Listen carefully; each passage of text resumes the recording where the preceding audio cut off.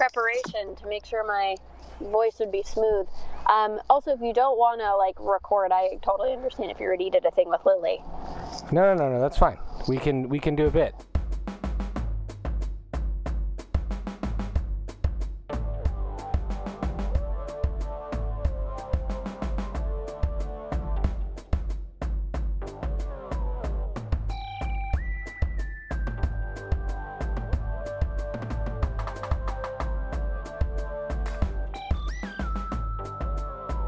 Here we are, and welcome to another 2/3 episode of the Friday Night Movie Podcast, but we're going to complete the series like The Legend of Zelda's Triforce of Power. I'm back, this time with my sister Becky. We had a crazy schedule this week, and it was just almost impossible for us to record at the same time, but we are committed to bringing this podcast to you every week, even if we have to do it in thirds, or slices, however you want to put it. Slices of pancakes and butter. Becky, how are you doing? Well, it turns out somebody fed my daughter after midnight, and she turned into a gremlin. So I'm not doing too well. I haven't slept in 3 days. I would like to note that no one feels bad for you, said everybody ever, because we are on record talking about how your baby is the easiest baby of all time, and it'll probably take 3 days for her to bounce out of this. She's probably just upgrading to a whole other level of cute, and that is why she was up all night. I certainly hope so. She owes me some cute, I'll tell you that. I have seen the videos lately. That child is redonkulously cute. She's on fire. She just spends the days listening to classical music and saying gibberish with her mouth, and her cheeks move like an animatronic from the Dark Crystal, like those little gelflings. She has some very cheeky cheeks. Very cheeky cheeks. So this week we kicked off the Lily episode with a sad thing, which is of course the passing of Luke Perry. My heart breaks. Lily and I talked a lot about 90210, and we talked about Buffy the Vampire Slayer, but Lily left speaking about his epic role as Fred Andrews on Riverdale for you and I as the Riverdale fans. I mean, I genuinely don't know what they're going to do, because they can't replace him. No. Unacceptable. And I just feel like, when they thought of this series, they thought, okay, we're going to take the characters of the Archie world and we're going to create, this teen drama around it, and it's going to be elevated and it's going to be different, and it's going to, have some nostalgia from the comics, but we're going to totally redo this. I feel like the character of Fred and Luke Perry as Fred embodies that the most out of anyone, And I would say I 100% agree. I 100% agree, and I think that while they weren't 100% sure what to do with him in season 3 in particular, but for me, when I first started watching Riverdale, and I was a little bit ambivalent about what is going on here, why is Archie's hair so weirdly red, it was Luke Perry's performance in that first season that sucked me in, that made me want to keep watching. I was like, I'll watch the Fred Andrews show. Big time. It was just the fact that he was in it. It was the fact that he had come back to television, not as the center of a show, but as a supporting character, and you're remembering, oh my God, Luke Perry's presence on television is something that's really important in my life. And he, like Skeet Ulrich, I think, were two of the people who brought it the most in every episode, in every season. Yes. An anchor for the show, if you will. And they were definitely my gateway to the show, and they elevate the game of the show, and it's really sad that he passed away. I feel terrible for his family. I am grateful that we got to see him do another act in his career where people will really remember him belovedly. Yes. I mean, if you look at all the social media from the young actors on that show talking about how he looked after them and how he was so caring, and that's really great to hear, because here's someone who's kind of been out of the public eye for the most part. Yep. But came back for the right thing. What do you think will happen with Fred Andrews' character because he's not really doing a ton in the show right now in season 3 where we're so at. I feel like there's two things going on. There's one is like what serves the story best, but then how do the creators of the show and the cast of the show want to handle the death? And you know that the creators of the show and the cast, they're going to want to handle it with a lot of respect and kind of probably make it something that that will allow them to pay tribute to him. But then you sort of feel like storyline-wise, it could be used to create like an exciting plot twist. But then if they do that, it might chip away their ability to really pay tribute to him. So I don't know how they're going to handle it. I feel like it's a bit of a tough situation as an obvious answer to me that, you know, you'll find ways of putting in plot twists, take a moment to pay tribute to him and, you know, give him a meaningful goodbye. So for me, his character has been Archie. The Archie in this show, if anyone doesn't watch the show, is at best a well-meaning dummy and at worst a morally confused kid who really, really, really likes to take his shirt off and fight. And yes, even bears. Bears, right? He's fought a bear. He'll even fight a bear. He's fought bears. Prison fights. He's been, gangs. Underground boxing fights. And Fred has been his Yoda, his Obi-Wan, his moral compass, the person who's not perfect. He has. Yeah. But the person he judges himself by, the person who gives him the jalopy at the end of season 1. Is it the end of season 2? Season 2, when he gives him the jalopy. And it's like he's always choosing between this dark path and the path of Fred. And so I think that Fred's already almost died like twice in the show. I don't know if they can kill him off, but they will need the presence of Fred to continue to anchor Archie in the show. So you don't think they're going to kill him off? You think they're just going to kind of keep him as...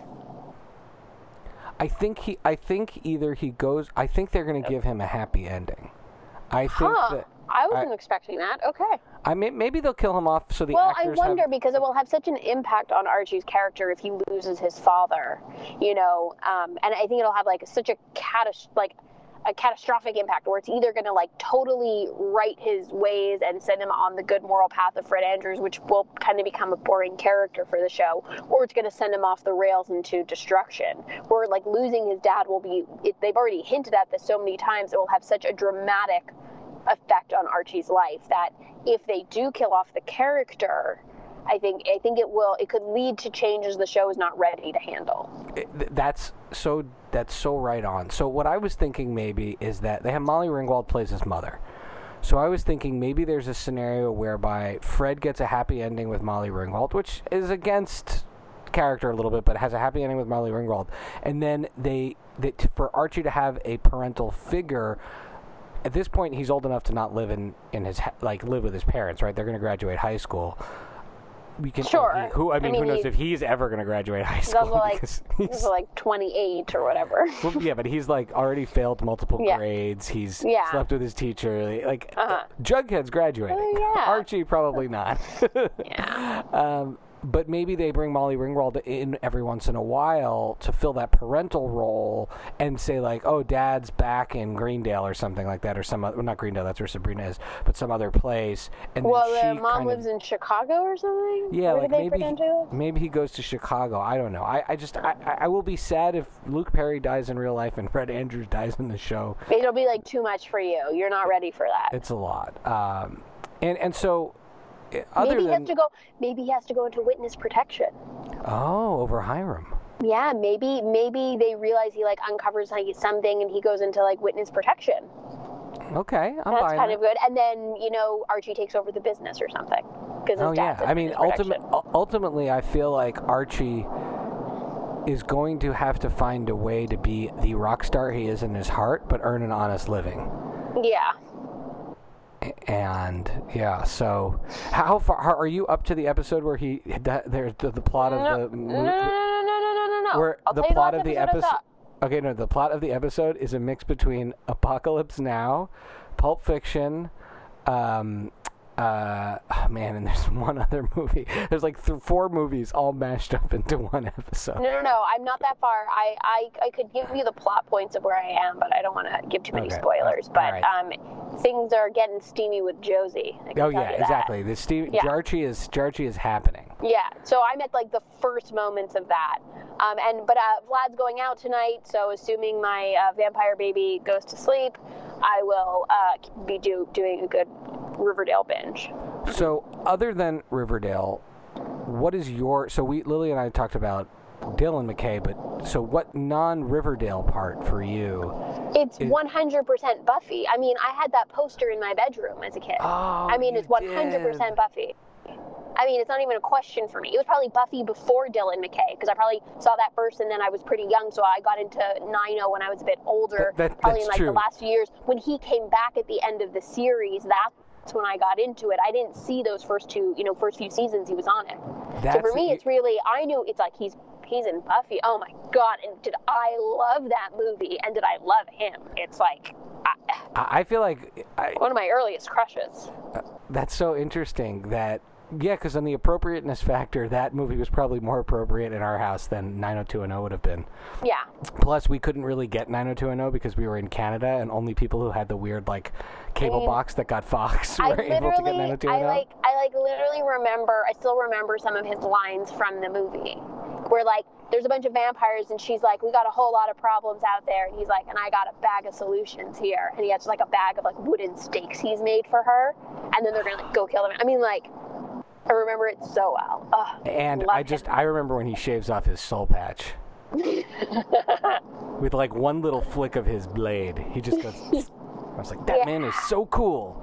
So cool. Well, he's like 30, but he's dating a high schooler, but he's so cool. I'm going to rewatch that, actually. Rewatch it. All right, so let's bid adieu to Luke Perry, and let's just talk about what have you been watching lately? What are you I started the show Bodyguard. Starring Rob Stark. Whitney Houston. Rob Stark. Oh my God. Starring Rob Stark. That guy's like watching paint dry. Of the Winterfells, or is that where they're from? No, where are they Winterfell. from? Winterfell. He's the boring brother who got killed and who they took 3 seasons to kill, right? Yeah. But I would say he's boring, but he's so smoldery. I don't mind watching him. He's just like dark and intense and brooding, and you're like, I love his one-dimensional acting. It's keeping me hooked in. Is he a bodyguard in this, or is he being bodyguarded? So there's things you need to understand about the show. So he plays. Okay, so this is a British show where I don't really understand how things work or why they do things. Like, there's a scene where he's, like, chasing after a bad guy and runs into a building with, like, a machine gun and then takes, like, a little baseball hat out and puts it on, and it's, like, a police hat. And everyone's like, oh, he's the police. Like, as if that's all you need in London is just, like, a little policeman's baseball hat to, like, identify yourself. He is very smooth. It's very weird. But, so I don't really get how it works, but he's like a cop, and then somehow the cop can be what's it called? What are the like the security people that break? No, like, a beefeater? Shit. I can't. A London cabbie? No, although, that is a good one. No, what's it called when you're someone's security person? A bodyguard? Like when you're I guess you're their bodyguard. Security detail? Name of the show. Yeah. So somehow he gets. I think he's a cop, but then somehow becomes the security detail on whatever the House Secretary is. Is that like Secretary of State in the UK? The Home Secretary. Home Secretary. Yeah. Okay. So he becomes her. That's not the Foreign Secretary is the equivalent of the Secretary of State. The Home Secretary is like the Secretary of Homeland Security. He becomes her. Anyway, he becomes her personal, or her head of personal security. So he's like not just like on her personal detail. He's like in charge of all of it. But it's like kind of a mysterious show. You're unclear if he, is just very professional and going to protect her. He has some sort of like secret vendetta against her and might have it out for her. There's romance, there's intrigue, there's some huge plot twists in it that you do not see coming. I will tell you that. And it's also like very British. So kind of like weird and slow at parts and things that make no sense to me whatsoever. Where I'm like, if it was the American version, they would do just like the interesting version of it that's not accurate. But and Kiefer Sutherland would be the bodyguard and the home secretary. Yeah, at the same time. So he'd be guarding himself. So, but I will say that like episodes 1 and 2, I was like, sure, all right, yeah, I guess we're watching this. It's interesting enough, and I like watching him on screen. And then there are some huge plot twists that come along that I was like, oh, damn, it's like big enough. Let me guess. He goes to a wedding.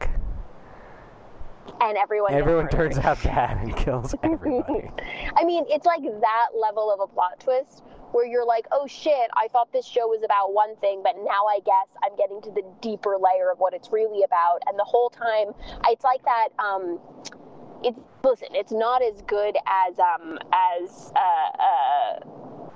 the clone show with Tatiana. Orphan Black. It's nowhere nearly as good as Orphan Black, but it's that level of plot twist where like you keep going like a layer deeper and a layer deeper and a layer deeper, and so it's very intriguing. Which our dear friend Alana made a funny observation on the episode with Mila when Lily just used every scenario we played in Rex RX as an opportunity to recommend Orphan Black. It's really true. I feel like Alana thought that show. Was a great bit. So great. Alana. Anyway, so I'm watching that. I haven't finished it. I have like 1.5 episodes left. Also keep in mind it's that type of show where, you know, if you are tired enough, you might just fall asleep. but it is really good. So I'm watching that. Are you watching The Rookie with Nathan Fillion? Not consistently, but I've seen a handful of episodes. It's like not a great show. I don't like any of the other cops on the show except the woman who was also on the Liev Schreiber show. Mm-hmm. What's it called? She was on Ray Donovan. Mm-hmm. So other than that, the other characters are kind of lame, but he's just so wonderful. I love watching him as an old man fish out of water solving mysteries. Exactly. No, exactly. That's how I feel about it. It's like, it's not a great show. I've watched a handful of episodes here and there, but every time I just see him being a fish out of water, which we know you love. Oh, I love a fish out of water. It's just charming. He's charming. So I'm watching that. I don't know if you and Lil talked about Russian Doll, but I was skeptical the first 2 episodes, and then I will say it's one of the best shows I've seen in a really long time. I will rewatch the whole thing. Look, it's totally rewatchable. Natasha Lyonne, star of Show Dogs with Will Arnett. She can carry... We know how you feel about anyone that's in Show Dogs. But it's so... I think we've talked about it on the show before. I feel like we've already talked about Russian Doll. Anyways, it's really one of like the smartest shows I've seen, and it's very existential and dark and funny and cool. Great characters. Yeah. What? Tell me about Umbrella Academy, because I'm watching Deadly Class, and I feel like there's this rash of movies about violent misfits that are shows that all came out at the same time. Let's start with how I ended up watching Umbrella Academy. I watched Umbrella Academy because you and Lily were watching Deadly Class, and I turned on my Apple TV, and I could not for the life of me remember the name of the show you guys were watching. And I saw Umbrella Academy, and I said, oh, something about like assassins or murders or supernatural powers. This must be it. How many brand new TV shows could there possibly be about this exact same subject? That's based on a comic book. Umbrella Academy, only realizing after seeing like 4 episodes that it was a completely different show that you guys were watching. Yeah. I can tell you it has these wonderful hints of the fact that it's Canadian that make me love it. It's like a really fun show to watch to point out the subtle Canadian things like someone's accent or, maybe some like ketchup that. Chips. Yeah, like things like that. So, or things that they're trying to make look American, but you're like, you got that wrong, like a cab, things like that. So, so it's really fun. And I like it enough that I put it on while I'm cooking dinner or cleaning up, and I've watched a few episodes on a plane, but I don't feel very committed or invested in the story or what's going to really happen. So I think it's well done. I think it's fun. It's interesting. It's, I would recommend it to the right person, but I'm not desperate to go back for the next step. Okay. And it's basically, sorry, and the premise of the show is that there's this supernatural event where like all these babies are born on the same day, and some wacky billionaire adopts 7 of them and raises them as his own children, and they all have these special supernatural powers. And so now we're flash forward to them as adults, and one of the siblings is like aware of a apocalypse that's coming, and I guess they're trying to stop it, and it's, you know, kind of dealing with all the family drama between them, because there's a lot of weird family drama, and then also stopping the bad guys and the coming apocalypse. Cool. Mm-hmm. So it's like Deadly Class is like that, but think of it more like Breakfast Club meets Kill Bill. This has that kind of vibe. It's extremely violent, this show. Oh, okay. Like, shockingly... Is it extremely violent, or am I thinking of something else? No, it's extremely violent? The Spy Who Dumped Me. Do you notice how violent that movie was? Yeah, it was like hilarious. It was like 90s level violence, violent humor. Bananas. Also, I loved that movie. Okay, good. Like, legitimately enjoyed it. Did not care about the plot holes. Had so much fun. Laughed out loud to myself. Didn't even need someone with me, so I would enjoy it. Had the best time. That's full awesome. Recommend on that. That makes me happy. Yeah. Okay. Anything else you want to recommend before we head out? Yes. No. Okay. I mean, no, not really. Any shout-outs? That's about it. Any shout-outs? Yeah, I want to give a shout-out to our cousin Jonathan, who has been staying with me this week. He's on spring break from his cousin first year Jonathan, of college. The youngest of our generation? The youngest of our generation visiting me. He has turned out to be such a cool, sweet kid. We're having so much fun.